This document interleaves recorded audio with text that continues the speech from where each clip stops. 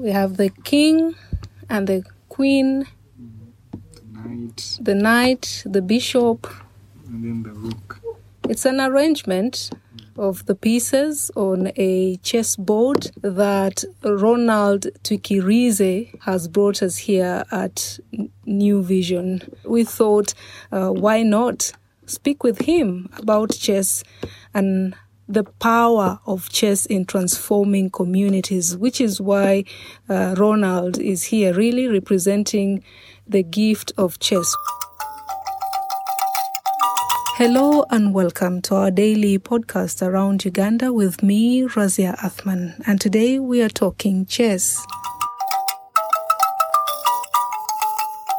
Now, Ronald, before we go into the arrangement of these pieces, just introduce yourself and tell us a little bit more about the gift of chess. Okay. So I'm Twikirize Ronald, the ambassador of the gift of chess in Uganda. So the Gift of Chess is a global organization based in New York with a mission to introduce and amplify the culture of chess in Africa. It's so far in 12 countries, and it has a goal of spreading 1 million chess sets in Africa by 2030. Yeah. So how many chess sets have you distributed across the continent so far? So far 50,000 chess sets, in Kenya, Tanzania, Seychelles, Zambia, Malawi, Zimbabwe, Rwanda. We're scaling to South Africa and Ethiopia soon. Okay, that sounds like an ambitious project. Specifically in Uganda, where are you distributing these chess sets? So in Uganda, we've so far been to Kampala, Wakiso, Namutumba, Nakasongola, the Western Uganda, there's a district called Isingiro, and then Uganda. Okay, so I can see the king here is to my right, but on your side, the king is to your left. And just to give you a picture of what is happening, we are in the New Vision Sports Studio, and I'm seated right opposite Ronald, who is clad in a visco cotton shirt. It has cats on it, prints. Looks beautiful. And he has a chain with an Africa pendant on it, and he's wearing specs. And he's in a pair of jeans. Yeah. So I'm in a blue dress. I was just getting ready for a presentation before Ronald came in. Now that is the picture. And our board is green in color.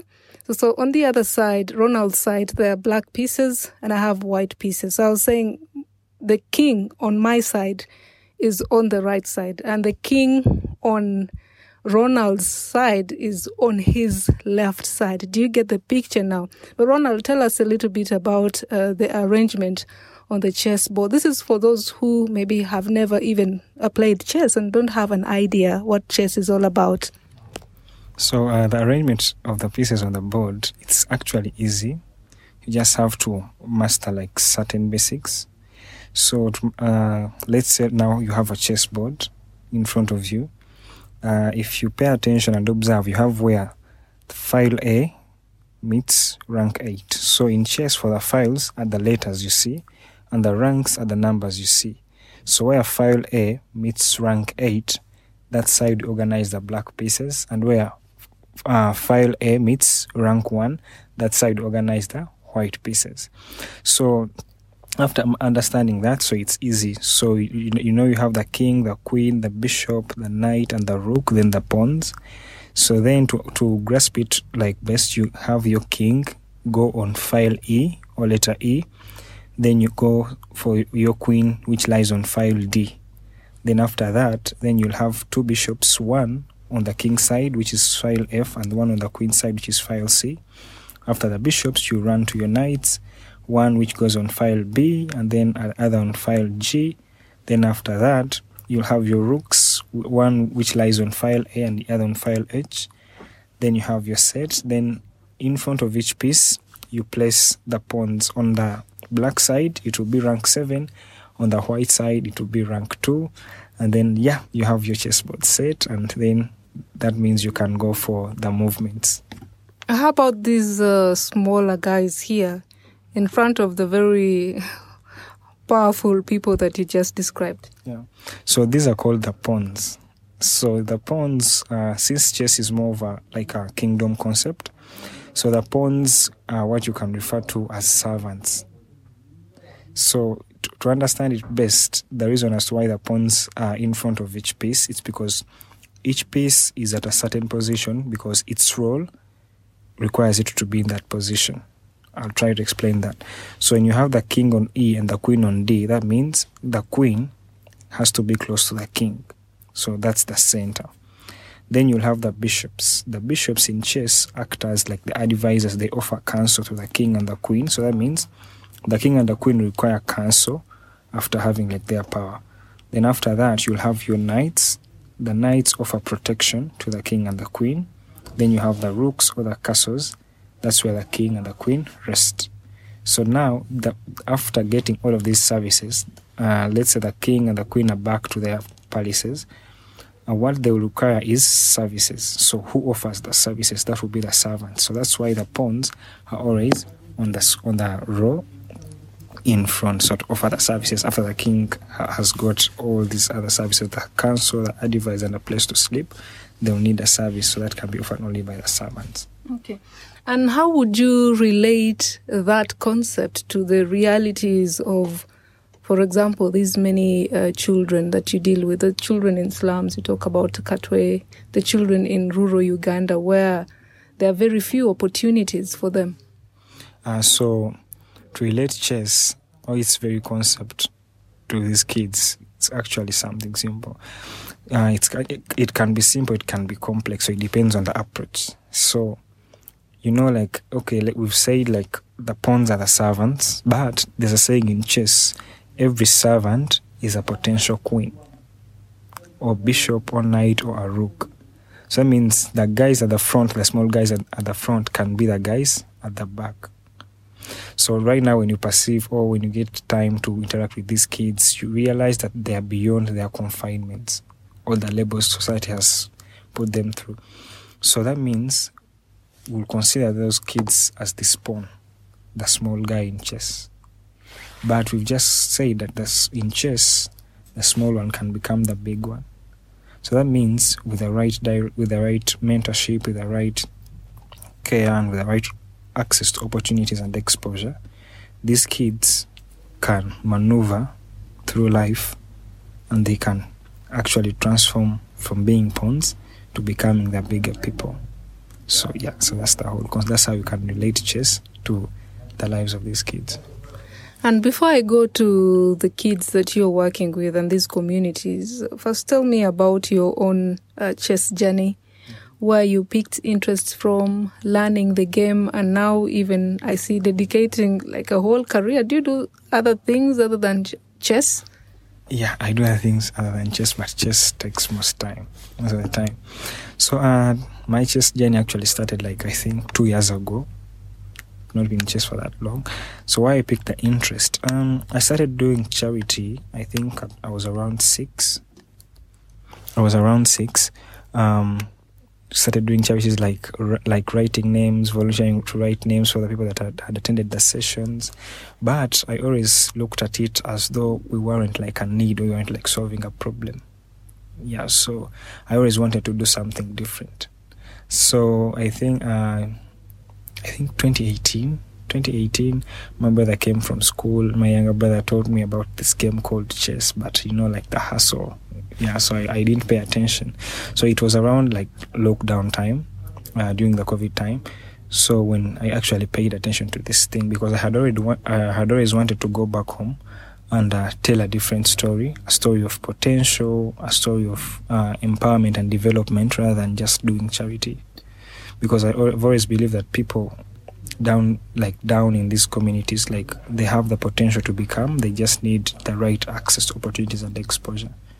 So with chess, I was more interested in the brand of the game, because when you look at the brand of chess, it's associated with royalty, people being smart, intelligent and stuff. So that's what these people are. But just because they come from these communities society has already labeled the community. So that means you come out of this community with already a label on you. So that means you don't get an opportunity to express yourself. But I thought that maybe if we taught these kids how to play chess, we would change the image. And when we change the image, we would then change the perception of people, how these people perceive these kids. And then maybe when we change the perception, we would change the story of these kids. So that's been the mission from day one, and still going. And I'm so happy that we've at least done something. What does it take to win a chess game? Like, if I wanted to win now, like if, for example, whenever I'm making a move, so I like to take the third pawn from my right 2 steps ahead. Is that a brilliant move? That's a strong move, but it actually goes back to whether you know what to do after the move. So in chess, it's not about like the one move. It's about, okay, when I make this move, what move do I back it up with? Yeah, so if that's a very strong move. F4. So it depends on how best you know how to back it up. But the easiest move, or the very good move like most people make, is E4, where you move the pawn in front of the king. Yeah, that's the best move. F4? This you've moved F4, but the better move would be E4, because then you get a chance to develop your pieces faster.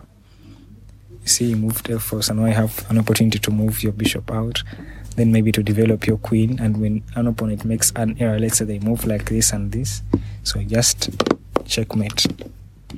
This is what's called a learner's mate. So it's the easiest move in chess. So the king is under attack, but you can't defend, you can't run, and you can't capture. So you see that why E4 is always better. So it gives you like space to open up faster. Okay, thank you for that. So tell me about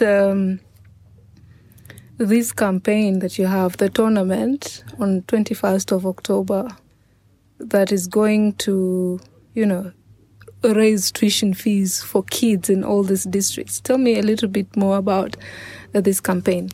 Yeah, so the campaign is called the Chess for Good Tournament, which is happening on 21st of October, as you just said. So we've been to these districts, we've been to these schools, communities, but there's one thing we've come to learn, that chess in itself, like, exposes you, right? But, okay, so let's say like now for that tournament, we have kids in far districts in Eastern Uganda, Western Uganda, Northern Uganda, also like the kids in Germany. So those kids like won't be able to come through.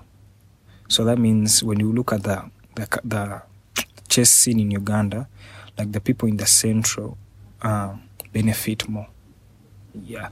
So that means like chess in itself has the potential to expose a person, but it also has the potential to create outliers. So we were like, okay, these kids have played chess. Okay, so how best can we work around chess to make sure that they at least get more or get to do more with chess? That's why we're like, okay, so since chess is in the line of education, what's the best way to help these kids or work with these kids to achieve more? So we're like, okay, so we can still go through the education route. So we were like, okay, so then maybe let's work around education. What's the best way to work around education is to make sure these kids get access to education, get access to tuition. Because most kids know how to play chess, but the best chess player who doesn't know how to read or write, is kind of not fair. So so that's why we've worked with some schools in all the 3 districts, Nakasongola, Namutumba, and then the area of Katwe, to make sure that at least the kids that play chess, they have another added advantage, that they can at least go to school, know that I play chess, but chess pays my school fees. So in that way, we are growing the culture of chess, and at least chess has adds something to the people that embrace it. Yeah, so that's the best way we approached it. Well, thank you so much, Ronald Twikirize, for your time, and thank you for your chess lessons. Obviously, we need a lot more practice, and we're hoping to join you for the tournament to see what these kids have got to offer, and also to help and contribute to a cause like this one, which is raising tuition fees for Ugandan children. Thank you so much for your time, and thanks to you, our listeners, for staying with us here on the New Vision Daily podcast around Uganda. I'm Razia Athman. For more of our podcasts, you can always log on to www.newvision.co.ug/podcasts.